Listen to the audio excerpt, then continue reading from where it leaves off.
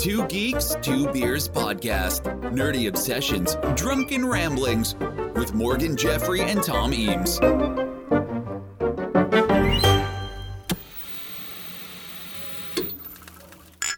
the power of Grayskull, I have the power! Hey, could you not have the power at 3 a.m.? Some of us have to wake up in 3 hours, for sake. Bing. Two Geeks. What's that? It's He-Man. Is it? Yeah. All right. I'm Morgan, host of this episode and cult TV, film, and games obsessive. This is Tom, my fellow geek. Hello. Am I meant to do an American accent for this? No, you're fine. Okay, fine. Hello. By the power of nerddom, we have a podcast. Did I just blow out the... Yeah, a little bit. Yeah, we're Sorry all right. about that. Yes, welcome to episode 112 of Two Geeks, Two Beers, the most powerful podcast in the universe. If you've not yet picked up by the subtle hints I've been dropping, this episode we're taking a trip to a magical place where everything seemed colourful and exciting, the 1980s, as we tackle He-Man and the Masters of the Universe. Tom, any level of familiarity with this whatsoever?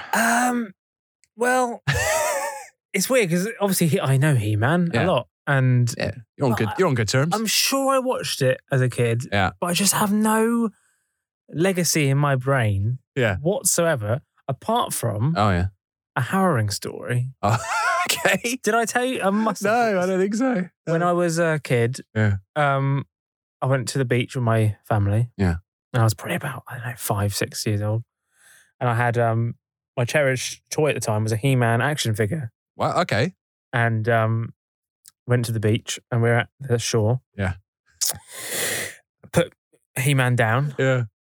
Got distracted. Yeah. Looked back. Swept away. No. And Devastating. I couldn't figure out what had happened. Yeah. And I feel like it was the first time I'd experienced loss. I didn't know what I didn't understand what had happened. Oh, I didn't. So this is going to be Yeah. dragging up some real dark Yeah. memories. I didn't realize. I apologize. Yeah, so I had I loved it. I loved He-Man for that reason, and he just disappeared in forever. Ah, And yeah, I just it's funny how I just remember that yeah. vividly. You would. Yeah, Traumatic. that feeling. My God. But that's kind of it. That's my memory of He-Man. Utter loss and despair. So thank you for bringing it up. Yeah. No. So. Yeah. Let's push on. Yeah. Let's push on.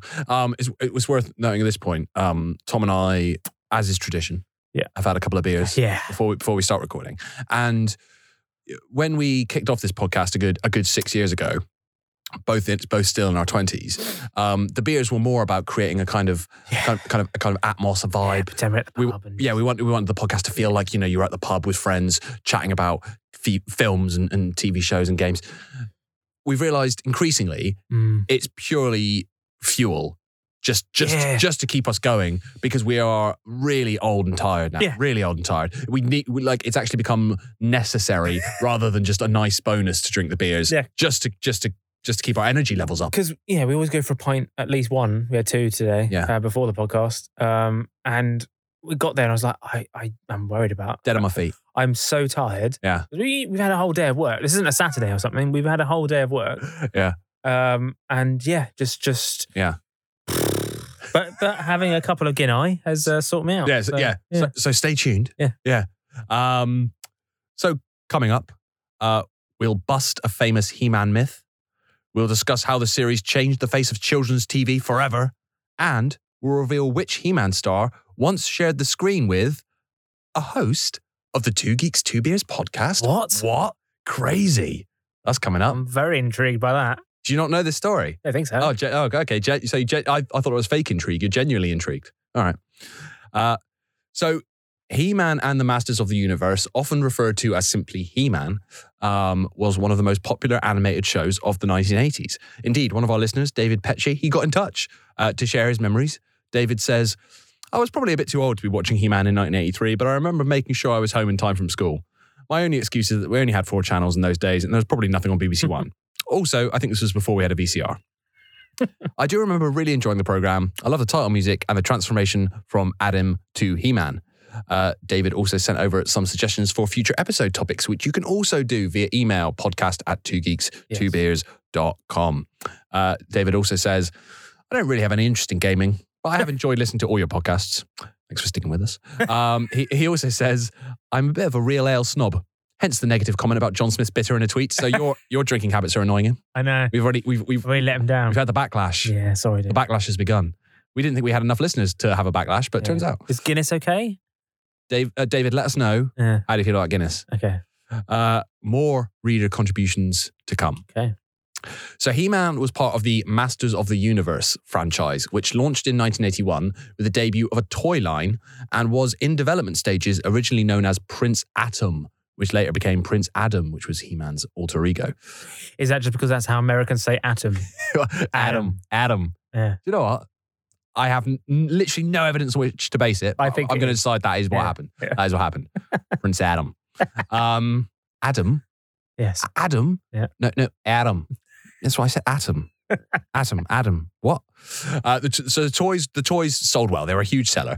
According to toy company Mattel, almost 70% of American homes with boys aged 4 to 10 owned a He-Man toy at the peak of the franchise's popularity in the 1980s. 70%. That is high. 7 out of 10, Tom. That is good. It's long been said now that the original He-Man toys were remodeled Conan the Barbarian toys. So they got some Conan toys. My brother told me this, and he told me it with like absolute confidence when we were younger. And he was like, He-Man toy. It's the same thing. It's just a Conan toy. They just paint him blonde. And I was like, well, he's older. He must be smart. He knows stuff. He knows. Yeah. Wrong. Oh. Ollie, if you're listening, just wrong. He's a liar. A liar. Not a liar, just ignorant and wrong. It's fine, he doesn't listen. But so it is true that Mattel had a licensing agreement with Conan Properties International, or CPI. Okay. We need a whole business to like deal with like Conan stuff. Memorabilia. Yeah.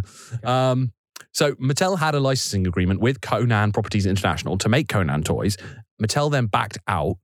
And then when He-Man came out, CPI, as they were known, then sued Mattel for copyright infringement, being like, we see what's going on here. You've created a very Conan-like toy just after backing out of our Conan deal. I guess, but it's just another ripped bloke.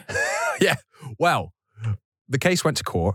Oh, bloody hell. Mattel won, as they were able to prove that they had actually been developing the He-Man concept before they had made the original deal with Mattel. Get over it. You're like, yeah, it's just a rip, dude. Yeah. Calm down. So the idea that the original He-Man toys were Conan toys given a quick paint job is a myth. There you go. Myth busted. Okay. We now don't get sued for saying myth. I think you can say Mythbusters, right? I think that's okay. Mythbusters guys. I can't even say it. They're like, let's take pity on him. He can't even say Mythbusters. What he's talking about. He doesn't know what he's talking about. The toys were in fact created, the He-Man toys, to rival the popularity of Star Wars toys in the late 70s and 80s. So in the race to design the next popular action figure, Roger Sweet, who was a lead designer for Mattel, realized that simplicity was the key to success. So he created 3 prototypes: a soldier figure, a spaceman, and a barbarian character. And he came up with a generic character named He-Man, which could be applied to all 3, because it's just like, just a bloke. So that would work for a soldier or a spaceman, or this sort of like Conan, but not, definitely not, but sort of figure. And then the barbarian version of the character was chosen and developed into the character's current form. The early toys were then accompanied by a series of mini comics available as of 2015 to buy in a hardback collector's edition book. And this was soon followed by a number of children's books and DC Comics series. The DC Comics, published in 1982, fleshed out the backstory invented for the toys, including for the first time secret identities for He-Man and his pet/ally, Battle Cat, and it introduced He-Man's parents for the first time, King Randor and Queen Marlena. I had no idea it was DC. DC. So could he be in the DCEU, whatever it's called nowadays? Yeah, theoretically. Why hasn't that not happened yet? Because the whole thing's a clusterfuck and no one knows what they're doing. Come on. Has He-Man had a thing? I mean, you'll get onto it, I'm sure. But James Gunn, if you're listening, get He-Man in at the ground level. That should be part of that should be phase 1. Yeah. Get He-Man in. It's a known property. Make an effort. So, speaking about it being a known property, the franchise, they had the toys, they had the comics. Yeah. They had some children's books. But the franchise will become best known through the groundbreaking animated series adaptation, He-Man and the Masters of the Universe.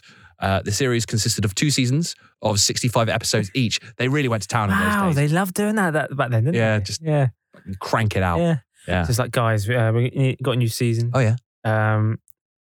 Normally a show has about 20 episodes a Max. season. Yeah. So we thought, what we do, Yeah.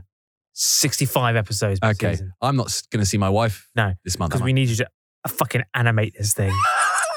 We need to fucking animate. Yeah, and we need to crank these out. Yeah. So you need to make a bloody effort on this. And it's not going to stop. We need 130 episodes. Yeah. 23 minutes each. Yeah. For the next, 2 years? Yeah, about that. Yeah, well, fuck you. Do it. Yeah. Ridiculous. Your children will look very different the next time you see them. Yeah. You're going to miss so many important moments. So as you correctly identified, Tom, 130 episodes in all, each running to around 23 minutes. He-Man, apparently, I can find no reason as to why this happened, but apparently it did. Apparently it debuted in the UK 3 weeks before it launched in the US, airing here on Children's ITV from the 5th of September 1983. The series then aired until the 21st of November 1985. We've waited long enough. Let's hear the iconic He-Man theme. That's what I was trying to do at the beginning. I see. For context. Yeah. And the Masters of the Universe. So earnest. I am Adam, Prince of Eternia, defender of the secrets of Castle Grayskull. This is Cringer, my fearless friend. Fabulous secret powers were revealed to me the day I held aloft my magic sword and said, "By the power of Grayskull."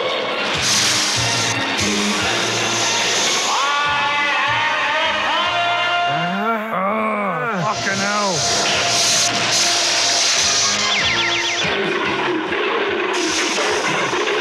Cringer became the mighty Battle Cat, and I became He-Man, the most powerful man in the universe. Only 3 others share this secret. Our friends, the Sorceress, Man-at-Arms, and Orko. Man-at-Arms. Together we defend Castle Grayskull from the evil forces of Skeletor. Hey, man. Yes. I've just realised with He-Man, there's not much of a theme. It's just, hey, man, at the end. Yeah, That's all you need. The lyrics aren't great, although we will come back to that. Okay. So I enjoy that classic opening for several reasons. One, as you know, Tom, you know this about me. I'm a big fan of an opening sequence that tells you the entire premise of a show. Love it. I enjoy how intense He-Man is. He's just periodically shouting stuff. Yeah. Not constantly, but just every so often he'll just shout. Yeah. I like that after delivering his opening spiel, he punches the audience in the face. You can't see it, but there's literally a bit where he just like punches the screen. He's so, I'm the most powerful man in the universe. Fuck you. Have some. Yeah. I also like that He-Man describes his secret powers as fabulous. Which you can't do a He-Man episode. Fabulous. Well, you can't do a He-Man episode without discussing this. Tom, are you aware of the He-Man skit, Fabulous Secret Powers? I don't know. I think in some form you may be aware of this. So this video was created by Slack Circus originally and posted on the Something Awful forums in 2005. I think I know what you know what this is. Yeah. It was ripped and posted to YouTube in 2006, and then it spread like wildfire, achieving meme status and inspiring all manner of tributes and remixes. Okay, here we go.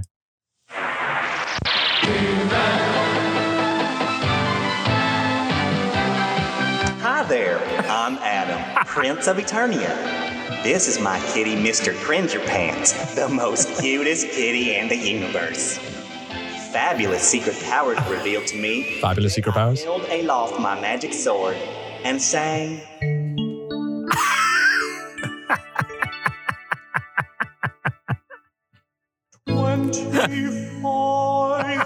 Now, iconic. But at the time, what a weird idea to go, let's do a He-Man spoof where he sings What's Going On by, what they called? Three Non-Blondes? Yeah, 4 non-blondes. Yeah. Four not. Apologies to whichever non-blonde I kicked out of the group.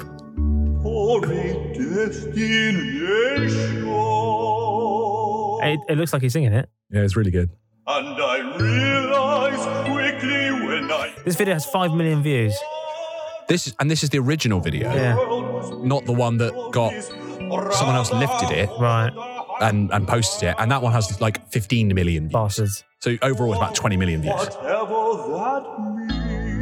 I mean, you're not really getting the point of this. We're watching a video of He-Man just really going for it. The beat's about to drop.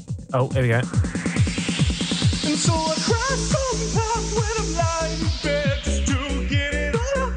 It's weird because it's just like a really good disco remix of Four Blondes. Yeah.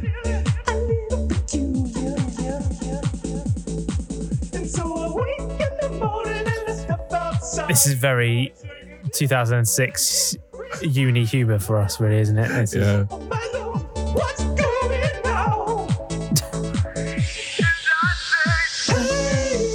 Hey, there it is. There it is. There's the meme. Really good. Really well edited.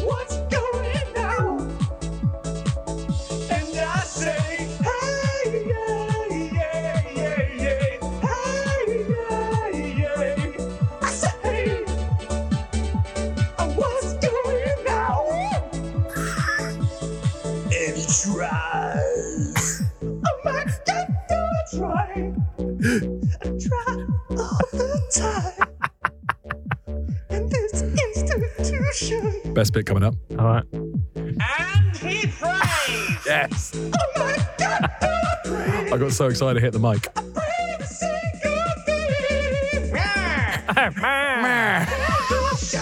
That's enough. That's enough. Anyway, you get the point. You get the idea. Yeah. But that's not the only incredible musical moment to emerge from the He-Man phenomenon. In 1986, Brazilian children's music group Trem de Alegria also recorded a song about He-Man. Of course they did. Well, so this was like a hit single in... It was a single. That's as much as I can tell you. This is like S Club Juniors in their day. Yeah.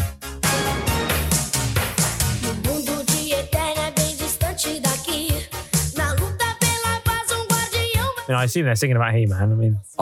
Well, do you want to go straight to the English lyrics? All right. So the lyrics there, translated into English: in the world of Eternia, far away from here, in the struggle for peace, a guardian will arise. Strength and courage, he was born for good. Muscles of steel, our hero is He-Man. Point your shining sword to the sky, and between lightning and thunder, a champion will be born. In the fight for justice, he gives himself entirely. Then the chorus goes, I have the strength, I am invincible. Let's go, friends. United, we will defeat the seed of evil. And then the next verse is, Skeletor's plan could be fatal. Bloody hell. Castle secrets he wants to get. He plans 1,000 tricks. He will never give up.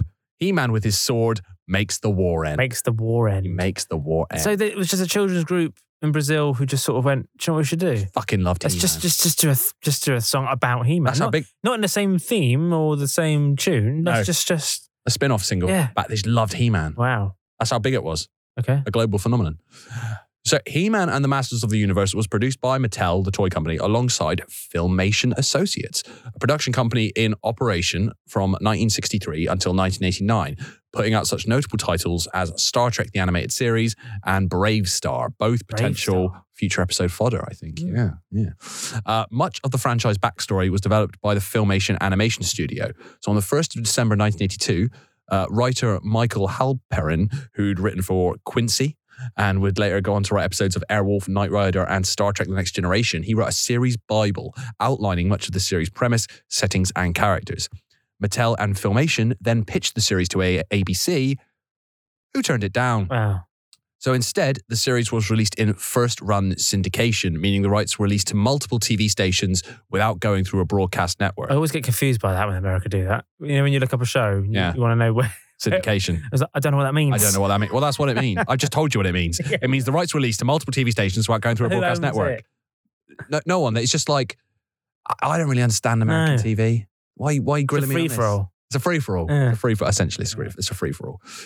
If any American listeners want to educate us on what syndication is, be much appreciated. So by 1984, He-Man was airing on 120 US stations and in more than 30 countries, including Brazil, I would imagine. It'd be weird if it wasn't. Yeah. By mid-1985, it was airing on 152 stations across the US and was the most popular syndicated program with children aged 2 to 11. So suck it, ABC.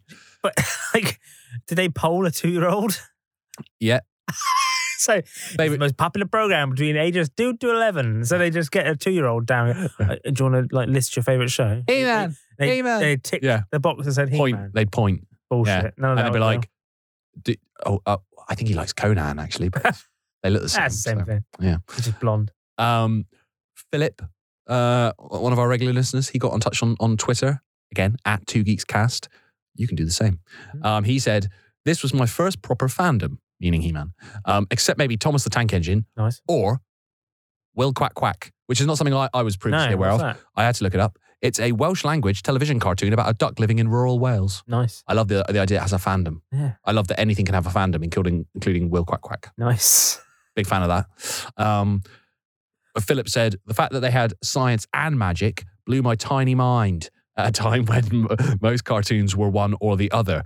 I love the characters, even the comic relief. But looking back, I think it's the music, visual effects, and background art that grabbed me. Filmation were great at creating worlds and vibes. Oh. Very much helped that I had the toys to play with between episodes too. That bit where I had to say blew my tiny mind. I can't say that phrase. It was that. Without doing it like Alvin Stardust. Yes, that was it. On that public information film where there's two little girls crossing the road. Yeah. And he's like, just look at them. A double-decker bus could be right on top of them and they'd never even know it. And then he confronts them and he goes, you must be out of your tiny minds. So good. There's so many good adverts. It's like the main thing I remember Alvin Stardust for. Yeah. Is this moment here. Here he is. Just look at them. Bear in mind, this is Alvin Stardust. If you don't know who he is, he's this glam rock star from the 1970s. He had a couple of hits, My Cuckoo and Jealous Mind. Yeah. Jealous Mind. Tiny Minds, whatever. And she must be out of her jealous mind. Yeah, his whole thing was he had an afro, well, not an afro, what's it called? The Elvis sort of quiff. Hair. Yeah, the quiff. And he had one black glove way before Michael Jackson did the one glove thing. And he's there in his full get up, but he's just on the road in some English street somewhere. Yeah. And but fully in the gear. And teaching the Green Cross Code. So there we go. Yeah. They must be crackers. A double-decker bus could be right on top of them and they'd never even see it. Hey, you must be out of your tiny mind. When you cross the road, always use the Green Cross Code. Keep your wits about you and keep looking and listening. Keep your wits about you. Great. See you, girls. Take it from me. Be smart. Be safe. And he does, because when he did, at the end, he's pointing to the camera with one hand. With his one glove. His one gloved hand. And that's what he used to do in all his songs. Brilliant. Anyway. Alvin Stardust. He was in Hollyoaks for a while. Was he? Yeah, he was like, he ran the bar in Hollyoaks. Yeah. All right. Little fact for you there. Anyway, carry on. I can't even remember where I was. Yeah, so Philip got in touch. Thank you, Philip, for that. We really appreciate it. Genuinely. Yeah. So He-Man and the Masters of the Universe, let's dig a bit into the mythology now.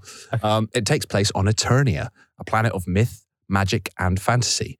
Its lead character is Prince Adam with a D. Adam. Prince Adam. The young son of Eternia's rulers, King Randor and Queen Marlena. So he's a bit of a Nepo baby. Okay. Prince Adam. Of course he is. To use the modern parlance. Yeah. Prince Adam is supposed to be a teenager, but to save on animation costs, he was animated with the same design, more or less, as He-Man. Yeah. Meaning his transformation is somewhat underwhelming, given that Adam is already built like a brick shithouse. So it's like Thundercats, where he's meant to be a boy, but he's actually beyond. Well, no, but like, it's different from that because Lion-O is a boy. Was the mind of a boy in the body of a adult ripped man. Yeah. Whereas Adam was meant to be like a scrawny teenager, a bit more of a banana man situation. Yeah. Who turns into a ripped superhero, but he was sort of already ripped because they couldn't be bothered to like draw a different character essentially. So I've got a little side by side. If you want to open that. Oh, okay. I mean, people talk about Clark Kent and Clark Kent and Superman, but I mean. So the one on the left is meant to be the weenie. That's his secret identity, and they're always like, "Oh, Prince Adam, what same face? What a coward! What little weenie? So he's so like weak and pathetic." And but you can see his abs through his shirt. Yeah, literally, you can see his muscles bulging out of his like tight sort of shirt and vest that he's wearing. Yeah, the only difference is he's wearing less clothes as He-Man. I love that it could be asked. Couldn't be asked to animate it. It was to save money. Okay, apparently. Yeah. Yeah, not only do they look identical, but Adam, who does get dismissed by other characters for being weak, he could not be more ripped. I'd kill to have his body. Yeah. Whenever Prince Adam holds the Sword of Power aloft and proclaims, "By the power of Grayskull," he is endowed with his fabulous secret powers and transformed into He-Man, the most powerful man in the universe. He-Man uses his powers to defend Eternia from the evil forces of Skeletor. In this series, portrayed as an evil demon from another dimension, though a Mattel mini-comic implied that in that continuity, Skeletor was once Keldor, brother to King Randor, and so technically Prince Adam's uncle, which I'm not such a big fan of. I don't like this idea that everything needs to be connected. It's a bit like the whole Brofeld thing in Bond, where Blofeld turned out to be James Bond's long lost brother. Oh yeah, it's like, nah, can't they just be two guys? Be a bloke. Can't they just be a bloke? Skeletor's main goal is to conquer the mysterious fortress of Castle Grayskull, from which He-Man draws his powers. If successful, Skeletor would have enough power to rule all of Eternia and possibly the entire universe. Now we have him! I waited a long time for this. So, He-Man, we meet again. Nothing to say? What do you say about being turned to stone? What's this? Oh. It's nothing but a robot! Oh, fool, they've lured us away to take the prince! Quick, back to the cave! Ah, there he is! Pull the... Now, it was an interesting choice of voice. I'm sure you get onto it. I will get onto it. Because, yeah. It doesn't go with what he looks like, is what I'm saying. It's probably to make it like, if he had, because he's quite scary looking. Yeah. If it's probably scary voice, it would probably be too much for kids, And I think. It balances it out. Ripped. Skeletor's also weird, except for his face. Yeah. Where like all the muscle that's not present on his face is everywhere else in his body. He's also weirdly... Strangely attractive. Well, that was a leap. You took a leap there. But I you know the Twitter account's Fesshole? Yeah. There was one I saw the other day. This is a Twitter account where people make anonymous confessions if you're not. Yeah. Yeah. There was one that I saw and it reads as thus. Yeah. This is quite recent as well. Yeah, That's funny. literally 17th of January this year. When I have sex with my husband, I think of Skeletor from He-Man and it always makes me just praying I never accidentally shout out his name. Now, maybe this is a thing. Maybe there's a secret society of women out there who just fucking can't get enough of Skeletor. He's like the ultimate bad boy if you think about it. Yeah, but that voice. Yeah. He's like, Meh. yeah, baby. Like he's like a camp mafia boss, isn't he? Yeah, I'm saying. He sounds like one of those sort of guys. Yeah. But anyway, let us know if you fancy Skeletor. Whatever floats your boat. Skeletor is aided in his schemes by mostly hapless henchmen, including Beastman, Evil Lyn, and Merman. Evil Lyn? Evil Lyn. Yeah. Someone called Lyn who's just fucking evil. Literally. Really? Yeah. Oh, wow. Okay. While He-Man fights alongside his close allies, Battle Cat, who undergoes a similar transformation from being Adam's cowardly pet tiger Cringer. Man-at-Arms, real name, Duncan. You can see why he went by Man-at-Arms. Man-at-Arms. Apologies if Duncan. We make fun of names, and I'm like, if Duncan at home is, I'm really sorry, Duncan. It's not a superhero name. It's not a superhero name. No. It's not a superhero name. Man-at-Arms was the inventor of most of the weaponry and vehicles used by the heroic warriors, sort of like the Q figure. The Sorceress, who was the mystic guardian of Castle Grayskull, and secretly mother to Teela. Who's Teela? Teela was the captain of the Royal Guard. The original mini-comics depicted Teela as a magical clone of the Sorceress, created by Skeletor to do his bidding. However, she was rescued from Skeletor by Man-at-Arms, who raised her as his daughter and trained Teela to serve on the side of good. This portrayal of the character was abandoned for the Filmation cartoon series, which portrayed her as the biological daughter of the Sorceress and an unnamed and apparently deceased father. The problem with the lasso must be in the electromagnetic radiation output. We have to adjust the wavelengths, make them shorter. Like this, Father? Yes, that's fine. Now, if we amplify the electronic circuits, creating a circular laser... Should I adjust the control knob? Yes, move it 2 stops to the right. Good, Teela. I think we almost have it. Just a little more work. I thought I'd find you in here, Duncan. He's so camp. Duncan. Hello, Tila. What is it? It's Skeletor. He's using Beastman and Trapjaw in a plan to take over Eternia. Why does my voice echo when no one else's He's does? raising some sort of army. That's what we have to find out and stop. Whatever it is. Well, when Skeletor's on the move... I love the music that starts when He-Man's there. Then let's go.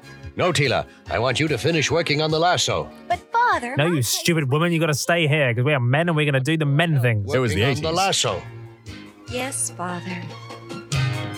Work on your bit of string. Hey, man. I just think... I love that you've never seen the show before and already you're like, hey, man. I fell into it. I feel like none of the voices fit the characters. What? This is blasphemy. I know. I just feel like He-Man talks like this. And he just doesn't feel like it suits the person. Right. And then Man at Large sounds like a cowardly... Man at Large. What's his name? Man at Arms. Yeah, Man at Arms. Man at Large. It's Man at Large now. That's what we're going to call him. Man at Large. He just sounds far too old. He's a bit older. He's got a mustache. He's a proper grown man. And then Skeletor. Yeah. Okay, fine. Sorry. Man at Large. Man at Large. Oh, dear.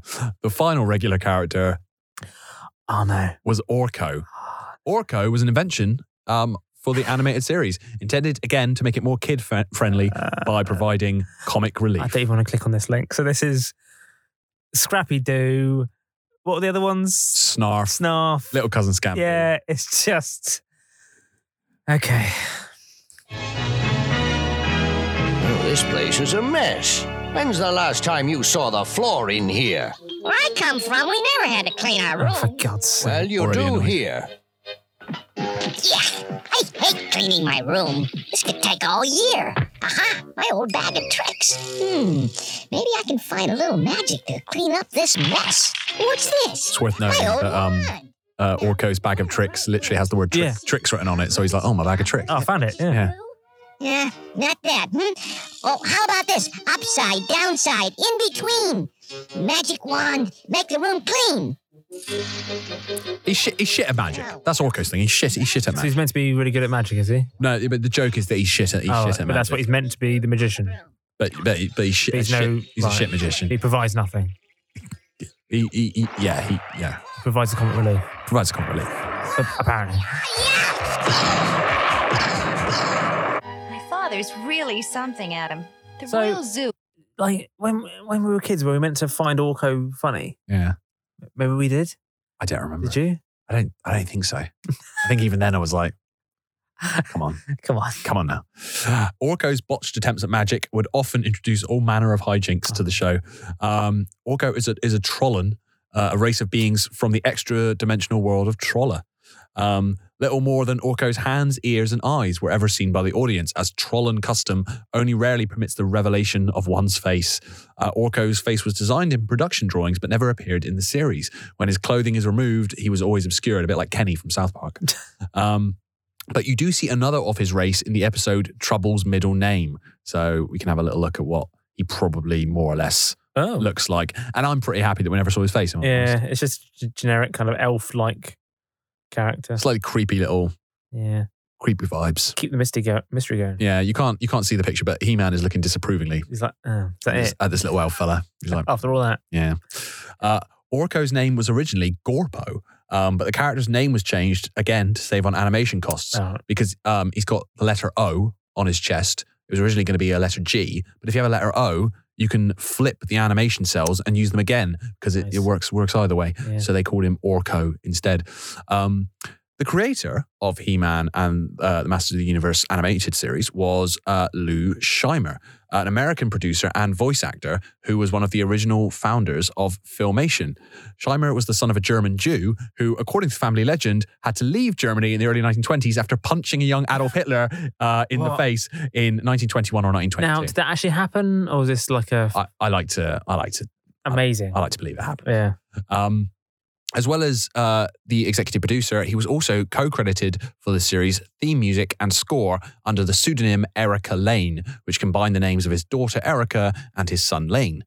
He was also a voice actor for the show as with many of the company's previous productions, voicing several significant supporting characters, including Orko and King Randor. So really, jack of all trades. The reason that Scheimer performed the voices for so many supporting characters was that due to severe budget restrictions, the official voice actors were contracted to perform no more than 3 different voices per episode. So there were a lot of other characters that had to be filled out. Since there were usually only 3 regular cast members working on each show, Scheimer would fill in the rest of the male cast, with his wife and daughter being roped in to play the additional female roles. Lou's daughter, Erica Scheimer, also directed the voice actors, and she and her father recorded the remaining voices on their own later because he did not see himself as a proper actor and was ashamed of recording with the other voice actors. He's like, nah, I'm not good enough. Be there. But actually, some of the most iconic performances in the show. Scheimer voiced characters for many other Filmation cartoons besides He-Man, including playing Batmite in The New Adventures of Batman in 1977. He sadly passed away in 2003. Gwen Wetzler was a producer on the show, a producer, director, and animator who started in the animation business at Disney, working on Sleeping Beauty and Lady and the Tramp. In 1977, after 20 years at Disney, Wetzler became the first woman to direct and produce animation at major studios, including MGM, Warner Brothers, and the Hanna-Barbera studios, working on the Transformers, He-Man, of course, Jem and the Holograms, and Tiny Toon Adventures. Nice. Yeah. He-Man is also noted for featuring early scriptwriting work from J. Michael Straczynski, later the creator of Babylon 5, Paul Dini, and Bryn Stevens, both of whom would go on to write acclaimed episodes of Batman the Animated Series. Transformers Beast Wars story editor Larry DiTilio, he also contributed some episodes, as did David Wise, later the head writer of the TV version of Teenage Mutant Ninja Turtles and The Real Ghostbusters. So, let's talk about the cast of He-Man and the Masters of the Universe. So John Irwin played Prince Adam, or He-Man. He also played Ram Man, Beast Man, and other characters. This was his most notable voice credit, though he also voiced Morris the Cat in commercials for the 9 Lives brand cat food in the 1970s. I think this was quite big in the US at the time. I wasn't familiar with it previously, but I'm really glad I am now. Does he have the same voice? Exactly the same voice. Right. 9 Lives presents Morris. Wow. Oh, Morris, wasn't that love story sweet? Sickening's more like it.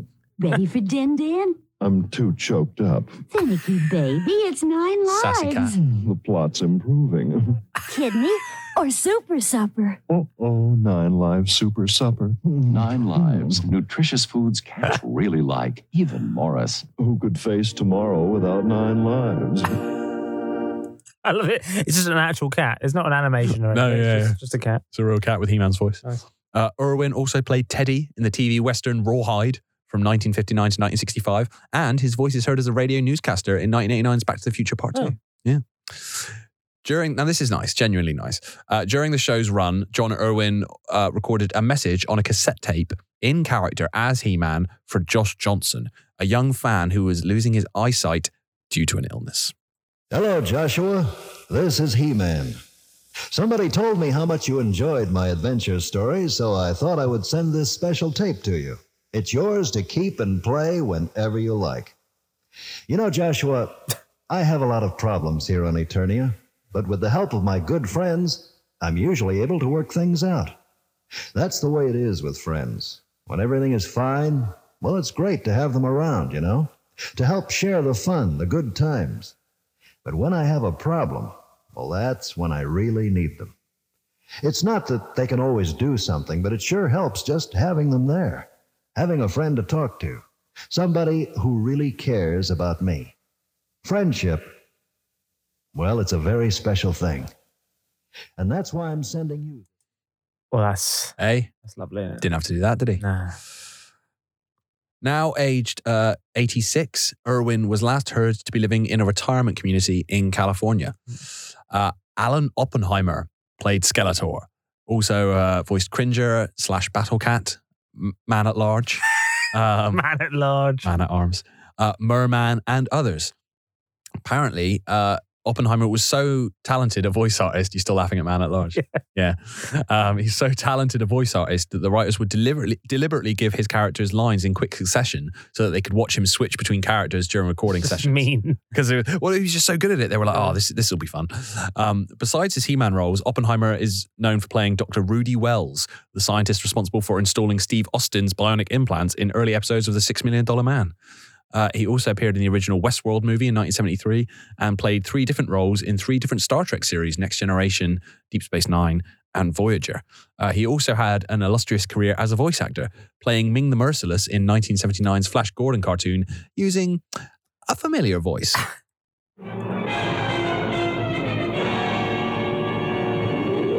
Father, the captured Earth people. We are from Earth, and we came here. I know who you are. Then you must also know that Mongo and Earth are on a collision course. Our worlds will not collide, Dr. Zarkov. Man. Mongo's course is controlled by me. Uncanny. Great. Oppenheimer also provided the voices. This is one for you, Tom, not so much for me. I've never seen it. He also provided the voices of Falkor, Gamork, Rockbiter, and the narrator. The latter 3 roles being uncredited in 1984 film The Never-Ending Story. I can't believe you've never seen it. Does that mean anything to you? Yeah, well, yeah. I don't even know if I've said those. I've never seen it. Or future episode fodder. Yeah. He also voiced Beachcomber and Warpath in the Transformers. Alan also appeared, Alan Oppenheimer, as a talking head on TV's Nastiest Villains. Here we go. A 2014 countdown show aired on Channel 5 hosted by Joan Collins. Such a niche. Alan appeared to discuss his role as He-Man Skeletor, the show cutting between Alan and entertainment journalist Morgan Jeffrey, who discussed his own love of Skeletor and why the character should be considered one of television's greatest antagonists. Who knows what happened to that guy? Is there no clip of this? Oh. Alan Oppenheimer's still working.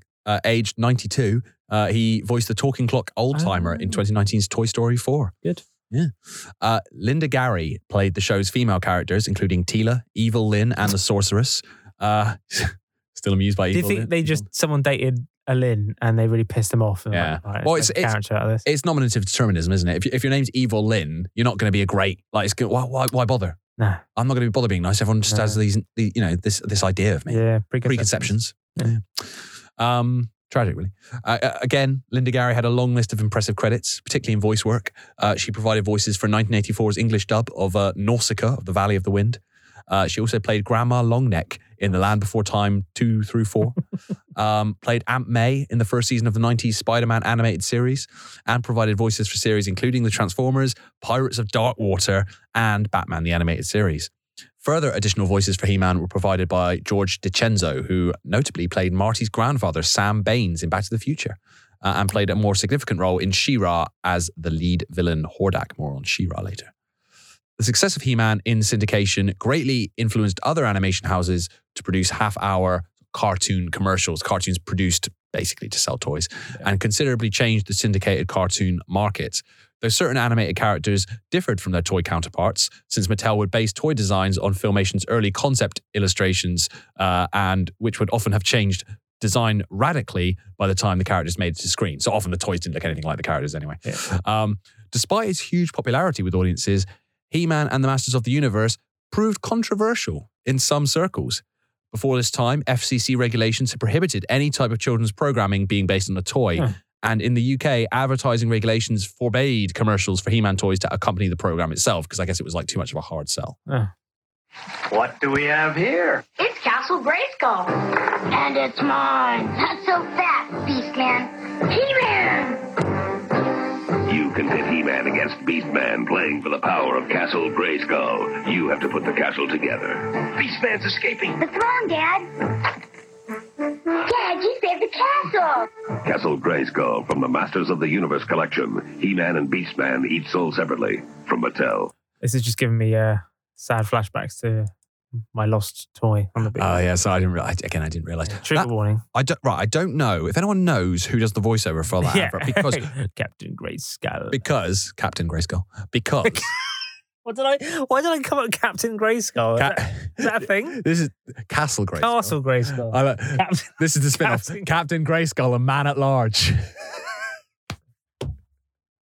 But the guy who does the voice of that, I didn't realise. I was just looking for a He-Man toy commercial. Do you remember when we did the Transformers episode? Yeah. And there was a trailer for a sort of Transformers like esque series called Robotics, and there's a voiceover guy in that who he does the voiceover for that, and he's incredible. He does like the evil Terracors fight against robotics, and it's the same voice. I know for a fact it's the same voice. So whoever that guy is my favorite voice of all time.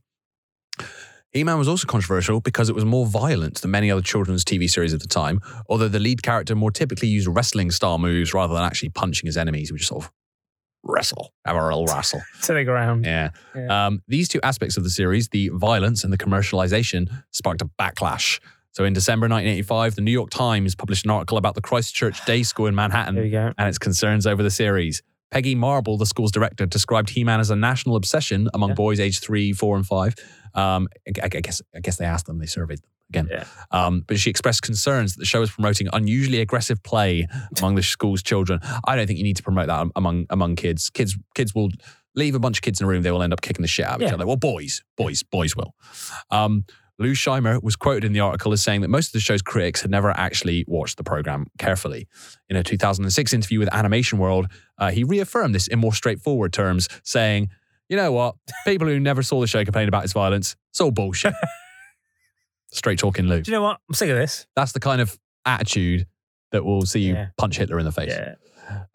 In the New York Times article, Scheimer also emphasized that He-Man delivered a lot of positive messages to children. Indeed, in similar fashion to other shows at the time, notably G.I. Joe, an attempt to mitigate the negative publicity was made by including a life lesson or moral of the story at the end of each episode. Tonight, a very special episode of He-Man. Every episode was a special episode. Taking a magic potion which she thought would help her. Well, she found out there aren't any magic potions. Yeah. And you know what? There aren't any magic drugs either. Anytime you take one from anybody but your parents or your doctor, you're taking a very big chance. You're gambling with your health, maybe even your life. Drugs don't make your problems go away. They just create more. What I like about that one is it was obviously, she took a magic potion and it turned out bad, but he couldn't let that analogy lie. He couldn't be like, magic potions are bad. Don't take anything. He went, magic potions are bad. Do you know what else is bad? Drugs. Like he had to make the subtext text. Is there so much of a crossover between the kind of kids that watching He-Man and the kind of kids that would be taking drugs at school? Yeah, these 3, 4, and 5-year-olds who loved He-Man. I feel like they're like, stay away from drugs. Even if you're a dweeb who was like 12, 13 years old watching He-Man, you're not the sort of dweeb that's going to be taking drugs. The kind of scary kids at school that were taking drugs, they're not watching He-Man. They're not watching He-Man. Do you know why they're not taking drugs? Because they're watching He-Man. Exactly. And he's saying, stay away from magic potions and drugs. They don't have any friends. We should know. We should, By the way, Tom's not just dissing our entire listenership, because that is us. We didn't come anywhere near any drugs. No. Your Honor. The only dizzying high I got was from watching He-Man. Yeah. Fanta. Such was the moral panic to shows like He-Man that in October 1990, President George H.W. Bush signed the Children's Television Act, or CTA. It genuinely had a huge, why are they so upset with He-Man? Huge impact. Yeah, he's such a nice guy. He's like compared to other stuff going on at the time. Yeah, he's great. Yeah, The first President Bush, he signed an act of Congress ordering the FCC. The FCC won't let He-Man be.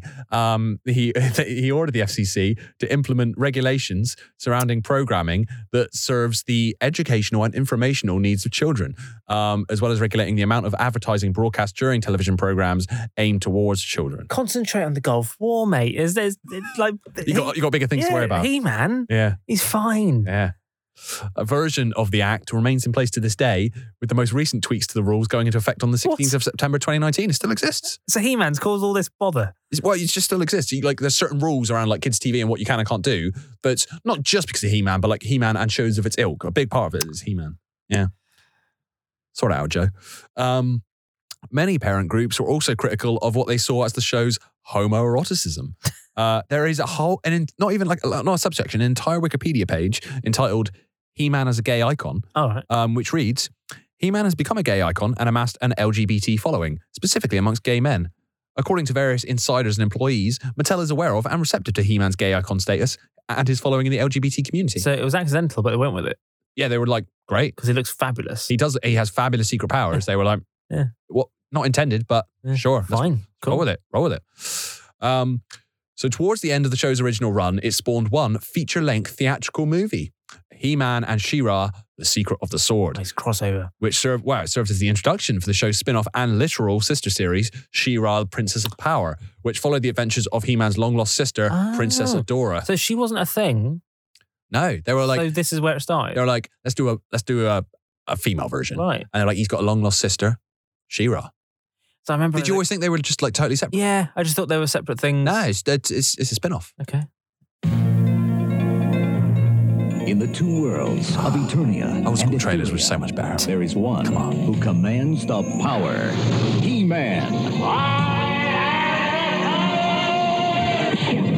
Now, for the first time ever on the motion picture screen, He-Man and your favorite Masters of the Universe characters in a brand new and Man at Large. And Captain Grayskull. Into the greatest battle of all time.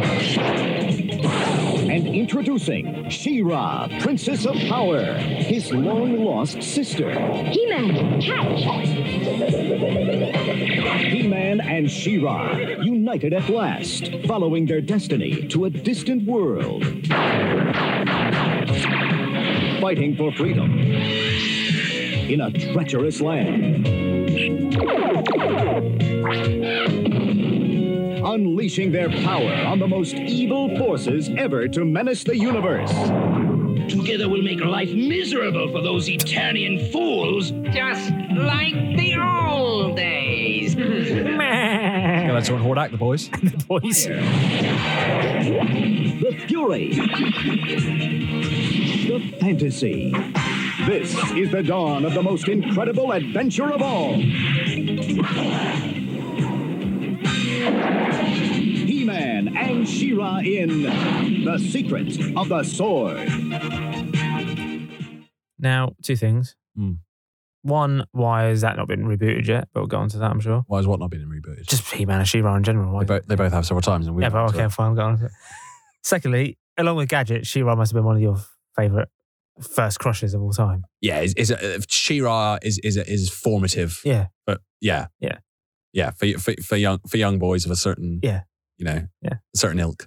I'm sure He-Man is as well for a lot of people. Well, he's an LGBT icon. Yeah. Though it received mixed reviews, the film was a box office success, grossing more than 3 times its $2 million budget. Good.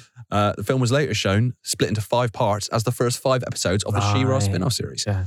Though there is no series finale to He-Man and the Masters of the Universe. Still technically going on. Yeah, it's still going on somewhere. Yeah. Lou Scheimer pitched a sequel series called He-Ro, Son of He-Man and the Masters of the Universe. Okay. Presumably it's like Son of He-Man, comma, and the Masters of the Universe. Not that he's the son of He-Man and the Masters of the Universe. I'm not quite sure how that would... Some kind of gangbang situation, I don't know. But in this series, an older He-Man was going to be king of Eternia, married to Teela, and they had a son, He-Ro, but the show wasn't picked up. Didn't happen. Okay. Now, you asked about this earlier. Yeah. You're clearly not aware of this. There was a live-action He-Man film. Was there? Yeah. Simply titled Masters of the Universe. It was released in 1987. Right. It starred Dolph Lundgren as He-Man, Frank Langella as Skeletor, Courtney Cox as the teenager Julie, and Christina Pickles, who would later play Cox's mother on Friends, as the Sorceress. At the far end of the universe, there is a planet ruled by a being of utter evil. Utter evil. Why does this totally pass me by? And there is only one man who dares challenge him. Dolph Lundgren. It's a bank holiday classic. They are locked in a battle to the death. A battle that will take them across the heavens. Stop him! A battle that will finally be fought I want them hunted down and brought to me! across the face Police! Nobody move! of Earth.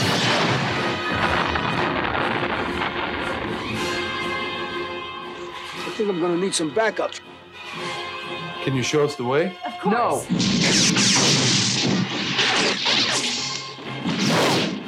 Somebody help me!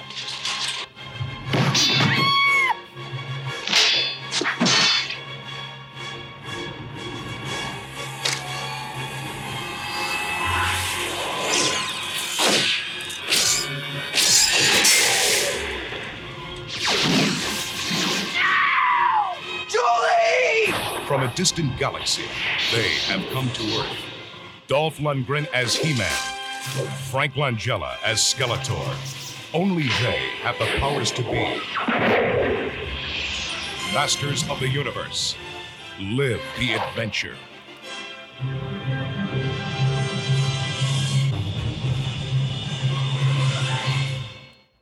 I mean, yeah. There you are. Doesn't look great. It's a cult classic. Is it? It's gone on to be. Okay. Yeah. The film ends with a post-credit scene, innovative at the time, teasing Skeletor's return following his apparent death at the end of the film. Now, I'm assuming there was no such sequel. However, there was no sequel. All right. The film was a critical and commercial failure. It flopped at the box office. Failed to make back his budget. Yeah, didn't even make it back his budget, and was torn apart. Yeah, fair enough. Yeah. But it is now regarded as a cult classic, says Wikipedia. Mattel's attempts to relaunch the He-Man toy line in the early 1990s also led to the short-lived sequel series to He-Man and the Masters of the Universe, The New Adventures of He-Man, in the early 1990s, which was intended to be a continuation of Filmation's He-Man and the Masters of the Universe. Huh. My name is Adam of Grayskull. I did not like this. By the power of Eternia. Not a fan. I remember it was on, and I was like, He-Man's back, and it's just... That's not He-Man. This is wetty. Who's this guy? I didn't like that He-Man says, by the power of Grayskull. Like, it's something about like that, like Grayskull. Sounds cool. And this guy's like, the power of Eternia. I was like, who's this guy? He doesn't look... This is Johnny Newpan. He doesn't look the same. I didn't like it. But my old enemy, Skeletor, followed me. Now, here in the future, he has found new allies to help him in his never-ending fight against all that is good. Yet on Primus, I Skeletor looks shit as well. Yeah. What's that skull about? Thus, with the Has He-Man got a ponytail? Yeah. Oh, come on. Very 90s. struggle against the forces of darkness, good against evil, the battle continues. No, it really doesn't. Is that like meant to be like genuine sequel? Yeah, sequel. So it's the same He-Man? Allegedly. It's not like a reboot or... Not canon, not my He-Man. Hashtag not my He-Man. So it featured a new cast, and with the exception of He-Man and Skeletor, all new characters, with He-Man summoned to a new planet to fight a race of evil mutants. His incredible friends. He-Man and his amazing friends. It aired one season, again, 65 episodes. Why? Those animators didn't see their families. No. It's worth it. And no, exactly. It's not like the original, where at least you made something that like stands the test of time. No, this received mixed reviews.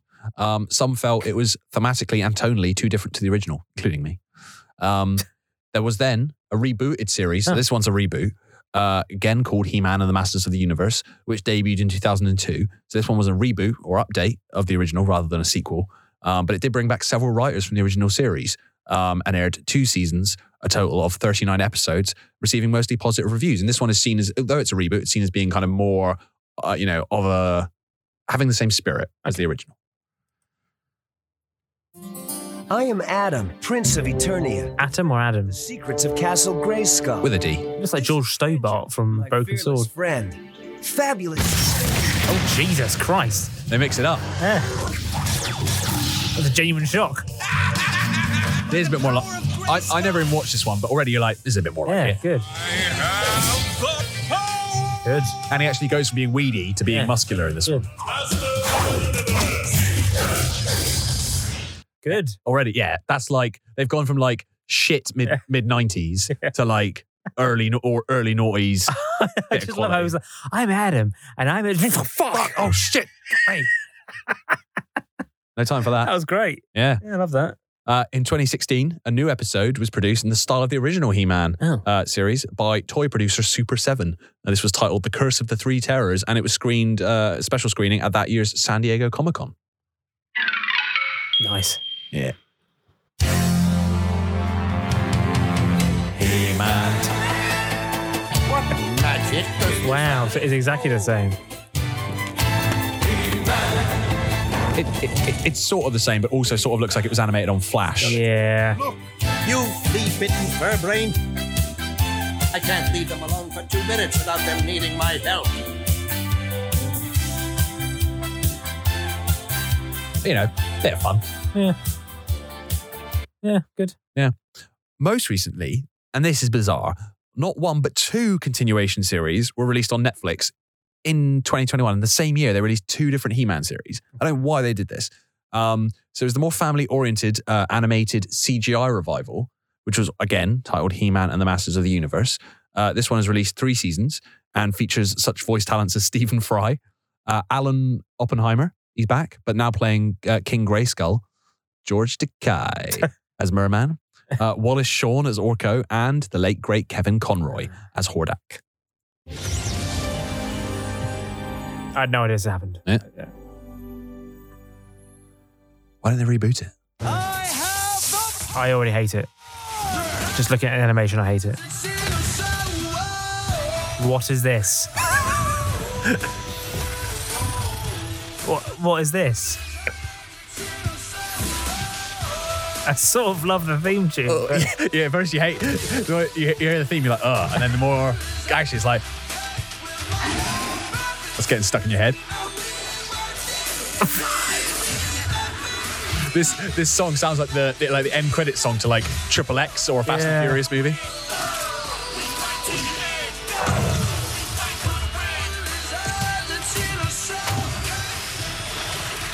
Okay, it looks like Wreck-It Ralph. What the hell is that? Yeah. Okay. Yeah. All right. There was also, and this will annoy you. This will annoy me. Yeah, this will annoy you. The more adult-themed animated series, Masters of the Universe, Revelation. Literally, it's called Revelation. Make an effort. Which was, again, intended as a direct sequel to the original and was produced by Kevin Smith. Oh, not Kevin Smith. Time after time, you try to take this castle, but you will never succeed, Skeletor. Call your champion. Good. So this has nothing to do with that other weird thing I just saw? No, released in the same year, both on Netflix, but totally unrelated to each other. He-Man.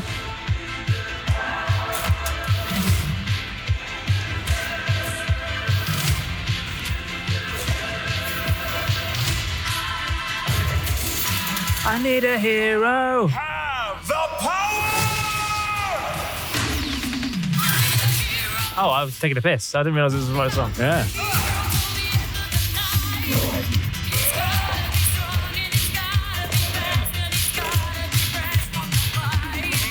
This is more like it. This is good.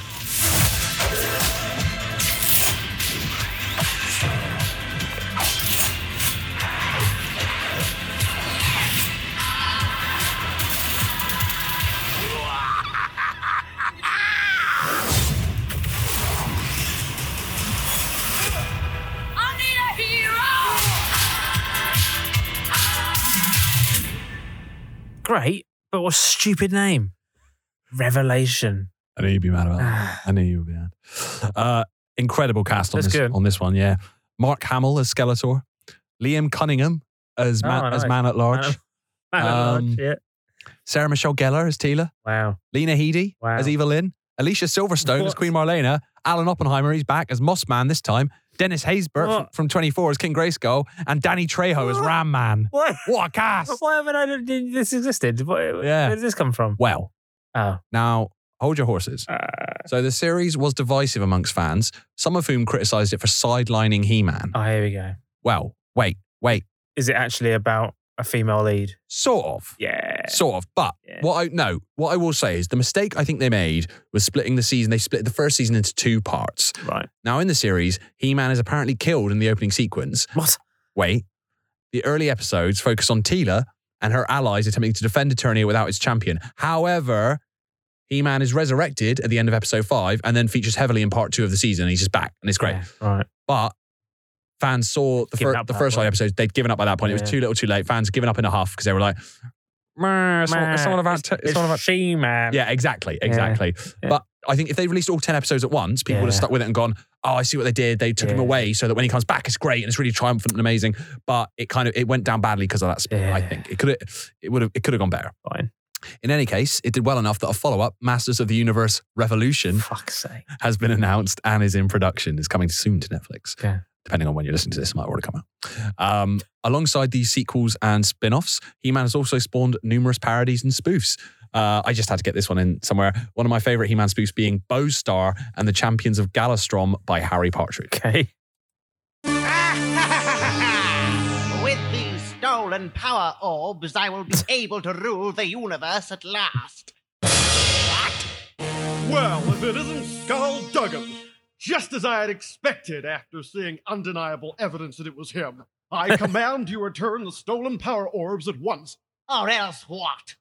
Or else we'll be forced to leave without them. And we really don't want to have to do that. That would be rubbish. You talk big, Bowstar, but you're no match for my legion of invincible deathbots, which I'm not going to be using. Go and get them, Grass Man. Quickly,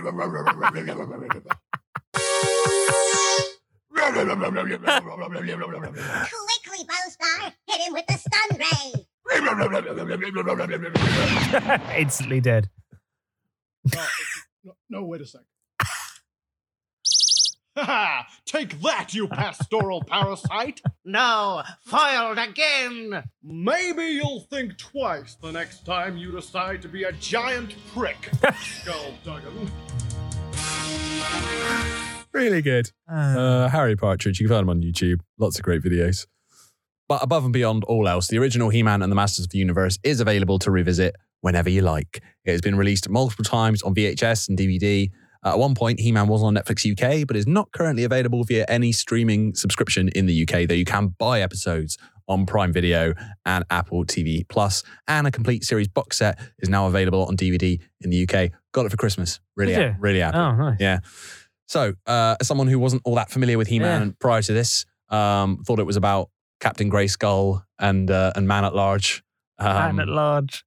Thoughts? Yeah, I mean, again, it has no personal legacy for me personally. Yeah. But apart from just despair as a child. Trauma. Probably just blocked it out. I probably loved it as a kid. Yeah, you and probably just instantly deleted it. Emotionally detached yourself from it. Yeah. But no, I can see it's an absolute iconic series. Yeah. And of that kind of show. Would you say it's like the pinnacle of that kind of mid-80s animation? You got that Thundercats Transformers. I think that's the holy trinity. He-Man, Thundercats, Transformers, the holy trinity of that kind of peak 80s cartoon. And while as an outsider you might look at those voices and think, what is that about? Yeah. It wouldn't be the same without them. Would not be this. I think my co-star Alan Oppenheimer would co-star would agree. Yeah. We share a credit. Why not? Share a screen credit. Well, I'm glad it's still going strong. Yeah. In its own way. Yeah. So that's it for now. Thanks for listening. For more geek chat, trivia, and booze-filled banter, head to 2geeks2beers.com to hear all 111 of our previous episodes. If you're a fan of classic 80s animation, we've got installments on Thundercats, Defenders of the Earth, Ulysses 31, The Mysterious Cities of Gold, and many more. Plus more outings covering off classic films, TV shows, and video games. You can also go follow us on all the socials, 2geekscast, on Facebook, Twitter, Instagram, and TikTok, where we recently went viral with, of all things, a video clip where we discussed the relative merits of Jude Law on Holiday and Alfie and debated at which point he reached peak sexiness. Exactly the kind of thing you expect from a nostalgic geek podcast about TV, films, and video games. It blew up. Yeah. We're now at well over 1 million views across TikTok and Instagram. So if you've tuned in for the first time off the back of that clip, welcome. And we're sorry that this is the only mention of Jude Law you're getting in this episode. Yeah. You may have wildly misinterpreted how much Jude Law content there was going to be in the show. But, stick around. There's lots of other good stuff. And speaking of video, you can also find us on YouTube. If you put in 2 Geeks 2 Beers into the search bar, you'll find an archive of episodes old and new in full, plus clips and samplers and behind-the-scenes video footage. We're also on Apple Podcasts, where we recently cracked the top 100 TV and film podcasts for the first time in our series run. We're very chuffed about. We're also on Spotify, Amazon Music, Stitcher, Podbean, Global Player, and all other good podcast outlets where you can rate and review the podcast. If you go to our website, there's a little review button on there, so please do. Yeah, just like Isabel from Canada, who left us a 5-star review just before Christmas saying, "Thanks for the laughs. It made this gloomy holiday season a lot better." So that's us spreading festive cheer wherever we go. So do please rate and review. Every little bit of feedback and fan support means a lot. Speaking of, you can also become a 2 Geek supporter on Patreon, patreon.com/2geekscast. You can sponsor the podcast, helping to fund our recording sessions and our equipment. All your money goes directly back into making the show. And depending on what tier you choose, you get different rewards, including, Tom? Exclusive, Patreon-only mini-so. Wow. Outtakes. Yeah. Personalised thank you videos. You pay enough. Merch, including a 2 Geeks mug and t-shirt you can't get anywhere else. So good. And even a mini episode or a full-length episode that's exclusive to you. Amazing stuff. You can also email us, as I've mentioned, podcast@2geeks2beers.com. Just like Audrey Taylor, who says they're a new listener who found us through our Three Musketeers episode because, see, Tom, people are desperate for Three Musketeers content. Audrey says, I've rediscovered 2 movies that I feel like you guys need to talk about, and that is Roadhouse and Young Guns. Nice. They're so weird, but also so good. That does sound like Thank you. It would be up our street. Yeah. So yeah, thanks for that, Audrey. We shall take it under consideration. And to the rest of you, please do get in touch and send us feedback, thoughts, and suggestions for future episodes. Now, before recording this episode, Tom and I enjoyed a beer or two. But remember, always drink responsibly. Alcohol is best enjoyed with friends while reminiscing about cult TV, films, and video games. See you next time. 2 Geeks.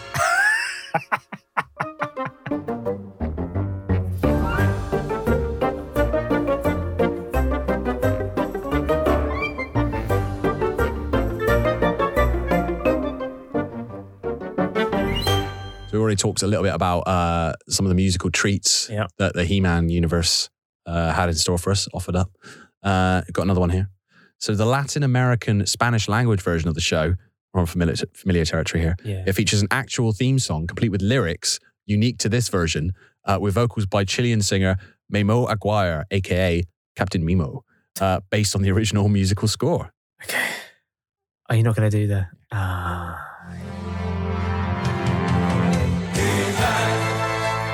It's Levy and Saban again. Is it though? Oh. He-Man. El universo ya está protegido por el poder de Grayskull. Con secretos poderes de este gran castillo, He-Man luchará hasta el final. Beautiful.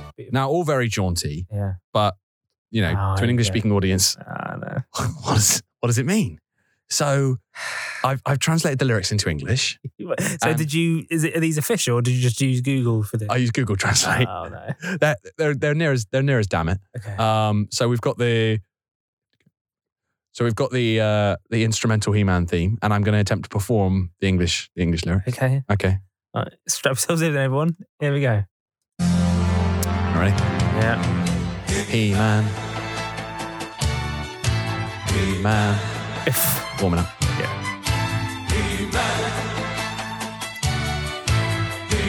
I'm sorry. All right. The universe is already protected by the power of Grayskull. With secret powers, a castle sparkles. He-Man will fight to the end. The end. He-Man. He-Man. I almost went too early. Wow. I almost went too early. He-Man. Having at his side the magical sword and friends who won't fail. The evil forces, they want to liquidate it, and they will never rest. That was a bit of a jaunty instrumental break. Yeah. Yeah. You're doing well so far. Thanks, man. Yeah. Oh. He-Man. Oh, wait. Oh, I messed up. Go back. Go back. Oh, you want me to skip back? Oh, it's all gone wrong. Right. Don't shoot your shot. Right, go on. I missed my cue. Right, here goes. Our castle gives us strength, and Eternia will protect together. No chance. With great friends united fighting, Skeletor will defeat He-Man. That is it. Okay. I'm done. He-Man. Brilliant. Thanks, man.